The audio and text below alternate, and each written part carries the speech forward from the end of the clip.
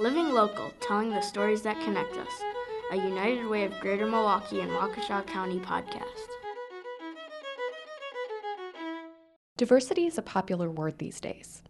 For most, when we hear the word diversity, we tend to think of racial diversity.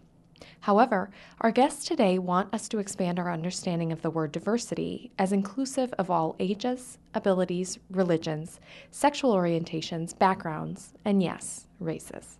In March, I sat down with Darlene Slaughter, Chief Diversity Officer at United Way Worldwide, and Candy Castleberry Singleton, founder of Dignity and Respect, Inc., an organization dedicated to making the world a better place for all to live, with all of our differences. Darlene and Candy were in town to conduct United Way's yearly all-staff training around diversity and inclusion. So I jumped at the chance to pick their brains about diversity, inclusion, and how they lean on each other during challenging times. So, Darlene and Candy, why don't you tell me how you two met?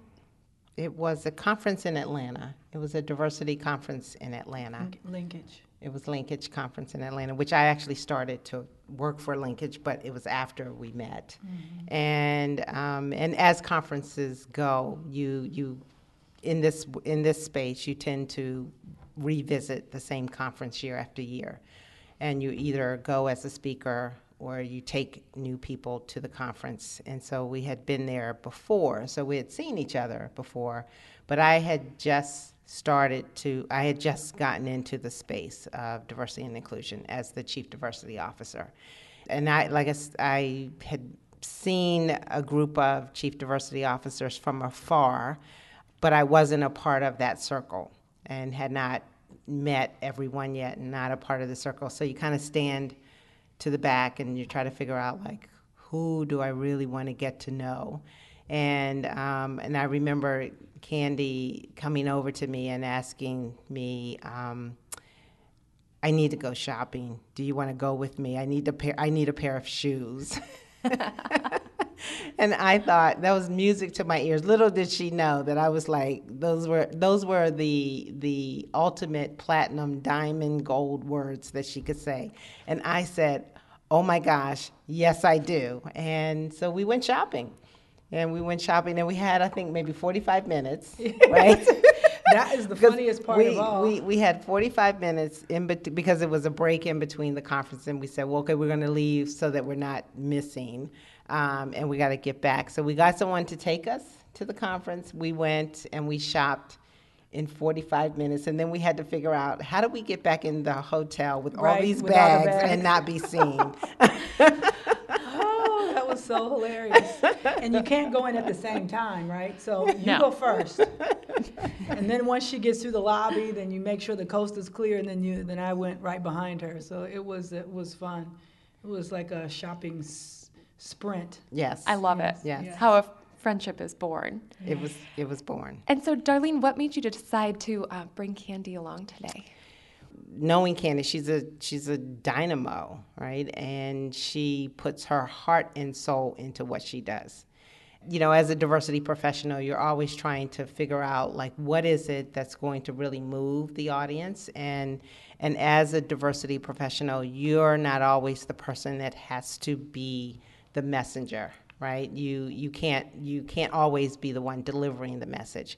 And I thought Candy would be excellent for the group, and the program that she designed would be excellent for the group, in terms of, because knowing that it's both internal work that the team has to do as well as external in the community, and I knew she had both components of that, and I thought she would just be a good fit. And we worked together well. I can tell. Yeah. So, Candy, I'll ask you this. Diversity is kind of a buzzword these days. We hear it a lot. And sometimes what happens with words that we hear a lot is the meanings get a little bit convoluted. People think they know what it means, but maybe there's not a lot of agreement. So let's have you define diversity. I thought you did a nice job kind of illustrating it today.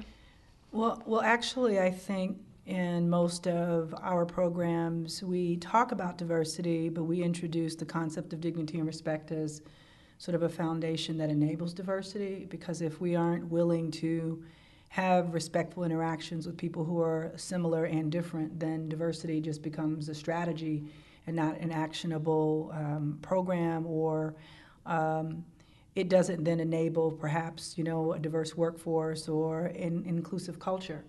I would also say that diversity has become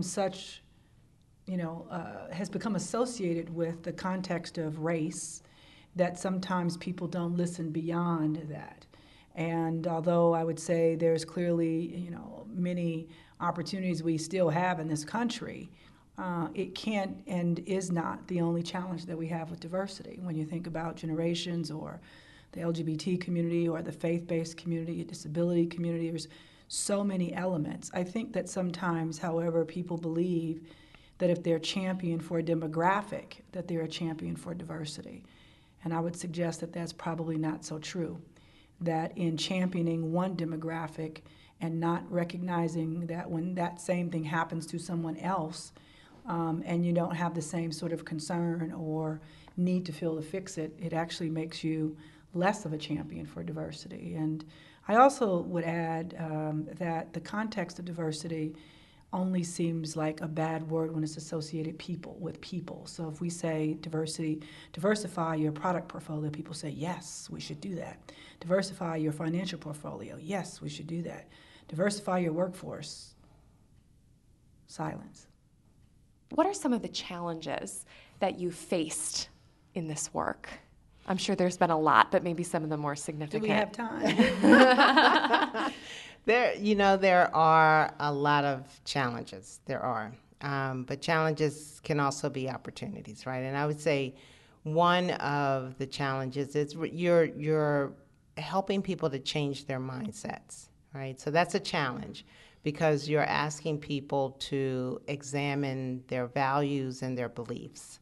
And you're asking people to also examine their biases. And many times those biases are what people have to keep them safe. And so, to challenge that, to say that bias that may have been okay for you at 6 years old is no longer okay for you at 30, is no longer okay for you at 60, or is no longer okay for you at even 23. People push back on that. I think a challenge in the field is having the resources to do the work the way the work can be done and should be done. And what that does, it makes you very creative, right? You have to, I tell people all the time that I work the family and friends plan. And so Candy is a family member and a friend. But she's not a family member, a real family member. But family. Yeah, she's a the friend D&I family. Diversity and inclusion family. And so in the work, you have to have a network of friends and professionals who do the same work, and we support each other. Because it is challenging, right? We have to be able to call on each other and say, hey, I need to bring you in to talk to whomever it is that you may need to talk to. I need to get a different perspective at the table. Or Candy and I have had conversations on Sundays where, call each other and say, okay, is it me? Am I oversensitized to this? And I'm upset about this, but am I just too close to it? So give me a perspective that's a different perspective. Can you give an example of something that you've talked out? The immigration ban. Yeah. I think when the immigration ban happened, basically, many people who were particularly D&I leaders, knew that we would be called to ask how should we respond in some cases. And I think, you first posed the question about the challenge. And one of the challenges is that the role that we play is often the chief everything officer. So whenever it affects any demographic group, people think we have the answer. And so without this D&I family or network that Darlene referenced, then that means you're sort of making sort of these first-time decisions, right, or first-time assessments or recommendations sort of in a silo. And because we know that we don't have all the answers, we hope that the collection of our thoughts as D&I practitioners can come up with a recommendation that will work for our organizations, and whether that is, as providing consulting, or whether that is as the D&I leader who's going to have to sit in a meeting with their peers to make a recommendation. So the weekend that the immigration ban was happening, those of us who knew of employees who worked in global organizations who probably left on a Friday for their company having no idea that they would have difficulty coming home to work for their company, and home being the U.S., or if they had left some other time before and was expecting to come back in this weekend, you could imagine the scurry that would happen with organizations trying to figure out how to make sure their employees get back and get back safely. And then what do they say to their employees who are here? And whether they're on HB1 visas or whether they're citizens that have a name that makes them sound or makes them feel vulnerable, as well as people who are of the Muslim faith, which is not a small organization or a small population of people. So thinking about how we navigate through these conversations with each other before we're actually confronted with the answer or provide the answer on a Monday when this happens on a Friday requires you to have conversations on a Sunday. Right. Yeah. And sometimes it's not just about the organization decisions. It's sometimes about personal. So they're not to, go into major details, but it's like, hey, I'm thinking about doing this. What do you think? And, and the person, Candy, many times will say, well, is that Darlene, the Chief Diversity Officer, speaking, or is that Darlene, the person, speaking? And there are times when when a question comes to you like that, you have to stop. Because it's like, yes, how would I answer that question? Because many times you do work on behalf of the organization. And so the line can get really blurred in terms of, how it's seen, how you're perceiving it, how your answer is perceived, how your action is perceived. And so you have to get clarity. And so the phone calls, after hours and on the weekends help you to get clarity in terms of the work that you do from a personal standpoint and from an organizational standpoint. One of my mentees has always said to me that you have to decide whether you're answering the question or proposing a recommendation as the Chief Diversity Officer or as Candy. Because sometimes what Candy would do as an impassioned person who wants the whole world to be treated with dignity and respect is not necessarily what the organization will do. And so that's different from what the Chief Diversity Officer would do? Sometimes it is. And sometimes you have to call and sort of think about what Candy might do is to feed all the homeless people.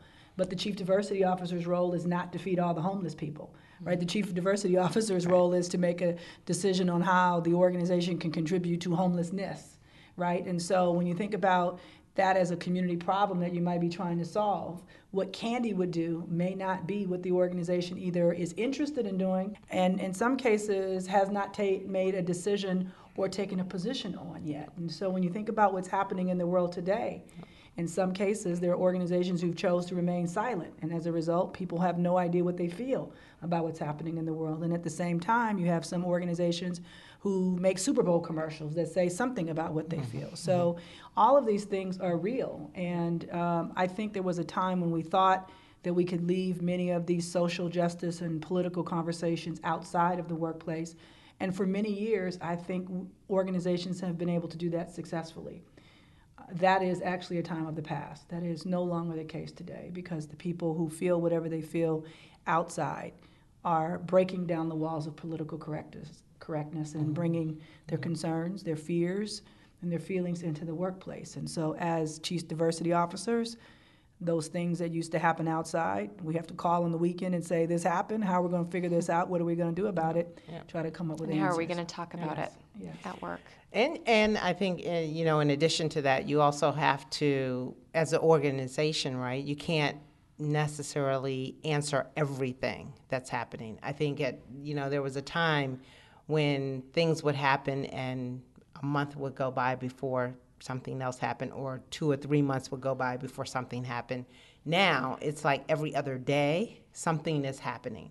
And so it puts the organization in a tailspin, and especially an organization like United Way, right? So what do you stand for? What about this? And what about that? And now how do we respond to that? And because United Way is in every state across the country and in many of the international countries, everything impacts us or has the ability to impact the work that we do in some community across this country. And so people look for leadership and look for direction, but you have to be very strategic about, okay, we stand for a lot of things, we do, but can we answer to each and everything that's happening? And some things you certainly do need to sit back and wait. And sometimes, just as an organization, you have to say, am I answering as Darlene or am I answering as a chief diversity officer? Sometimes the chief diversity officer and Darlene together say, we need to wait, and the organization may say, no, we need to move forward. So there's lots of times when you are navigating, the organization, the decisions that leaders are making, the decisions that employees are making inside of a company. And so it's not just about what we do to support leadership, but it's also about how we help to support the employees in that organization as well on a day-to-day basis. So it is a chief everything officer. Chief everything officer. Yeah, which is the CEO. Sounds exhausting. I'll be honest. It can be on any given day because you're expected to provide advice or consult on, every demographic group, every area of the business, internal and external, community, sometimes government relations, sometimes community relations, depending on what the scope of the organization's, work is. Sometimes on products and services. And so when you think about all of that, it is the reason why I say the chief everything officer. Because people expect you to have the answer. And so while you may have a background in diversity, you don't have a background in every demographic, in every area of the business, from marketing to sales to product development, right. And yet you're expected to know the answer.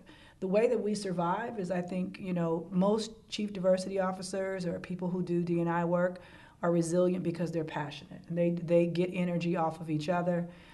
They get energy off of the small wins, in spite of some of the big challenges that they may face. That's a great segue. I'd love to ask you each to share a moment in this work that has really stuck out for you. Well, for me, I was telling someone I've been watering seeds for 2 years. So this is going on my 3rd year at United Way worldwide. And are those metaphorical seeds or literal seeds? In your window. Sounds like metaphorical seeds. Now we're the chief everything officer and gardeners. And gardeners.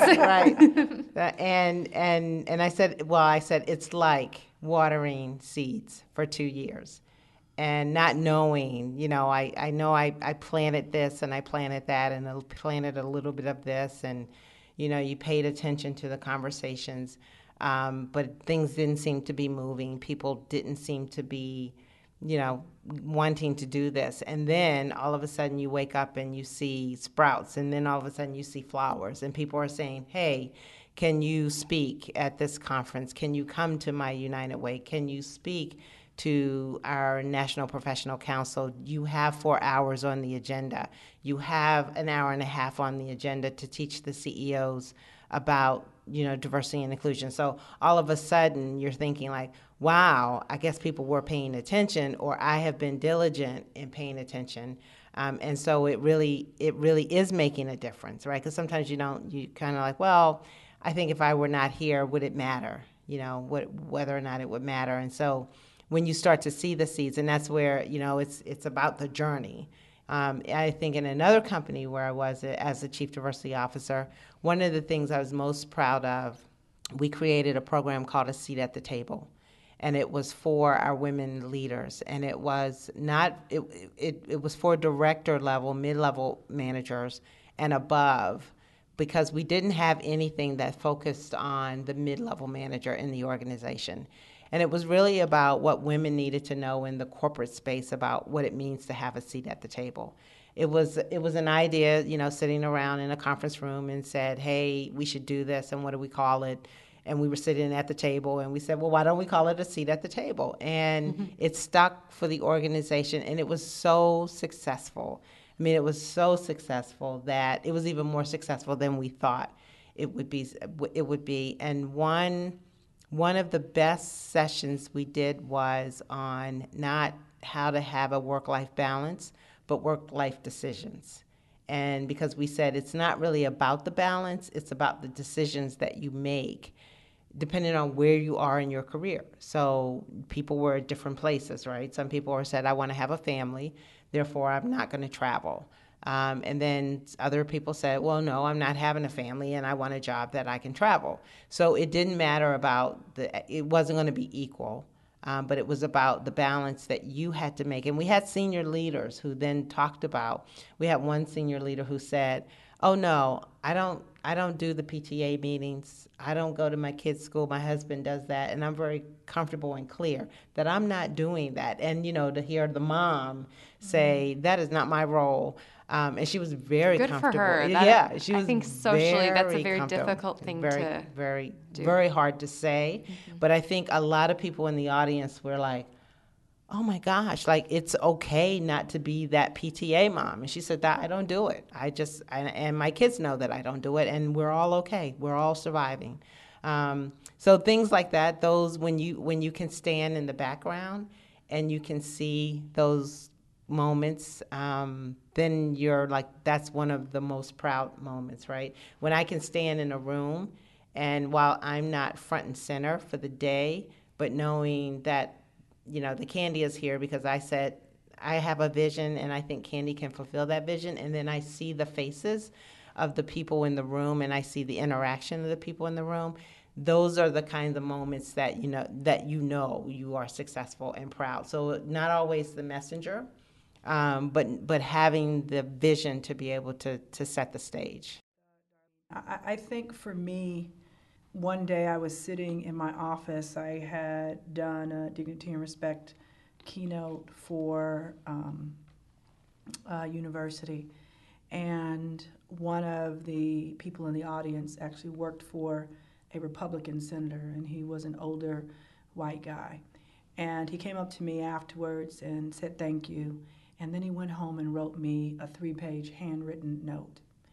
And he talked about the fact that he was grateful that no part of the conversation made him feel guilty or bad for what had transpired up until today related to diversity, and that he knew there was more he could do. And that as a result of that conversation, he said, I'm willing to do these 3 things. And one of the things I always ask people to do is to think about what their contribution is. And one of the things I also try to do is to try to empower people to do this work versus making them feel bad that the work hasn't already happened. Because I can't change what you didn't do before today, but we can change what we're going to do tomorrow. And so I think when I have these days when I wonder if it all matters, I go back to those kinds of notes that remind me that it matters to a few. And so sometimes it's just a few people that you have to be able to engage that perhaps make a different decision or think about things differently because they interacted with you. I also think that the concept of dignity and respect created, a platform for us to have dialogues about lots of things in which dignity and respect could serve. The campaign itself could serve as a foundation on which you could put leadership, or you could put diversity, you could put inclusion, you could put work-life integration, you could put all kinds of things, because what it sets as a foundation is who we are and what our personal contribution is to the success of whatever the program is. And so I think that sometimes people do believe that they can put together a diversity strategy, and with every intention of it being successful. It has all the metrics, it has all the milestones, it has all the things that you expect to be in a strategic plan. The thing that's missing are the people who have to make it real. And it's my day-to-day interactions with people in an organization, in a community, in a school, or a nonprofit, for-profit, a hospital, a grocery store, a retail store. It's those interactions that actually create the experience. When you think about the concept of what and how you treat people, right? What you say is important as a value. and then how you treat them on the other side. That ultimately is what enables diversity and inclusion. It's not an amazing strategy, that's a part of it. But it by itself, without people actually doing something different as a result, creates the problem. Sweat the small stuff. Sweat the small stuff. Yeah. Tip number 2. Thank you. Yeah. Well, Candy Castleberry Singleton and Darlene Slaughter, thank you so much for sitting down with us today. You're welcome. Thank you for having us. That was Darlene Slaughter, Chief Diversity Officer at United Way Worldwide, and Candy Castleberry Singleton, founder of Dignity and Respect, Inc. To learn more about the Dignity and Respect campaign, including 30 small ways you can foster an environment where everyone feels included, valued, and appreciated, visit dignityandrespect.org. Living Local is produced by myself, Katie Kuhn, Melissa Hannon, Brian McCaig, and John Waldbauer. A special thank you to Ethan and Maeve McCaig for providing the music and voice talent for our introduction.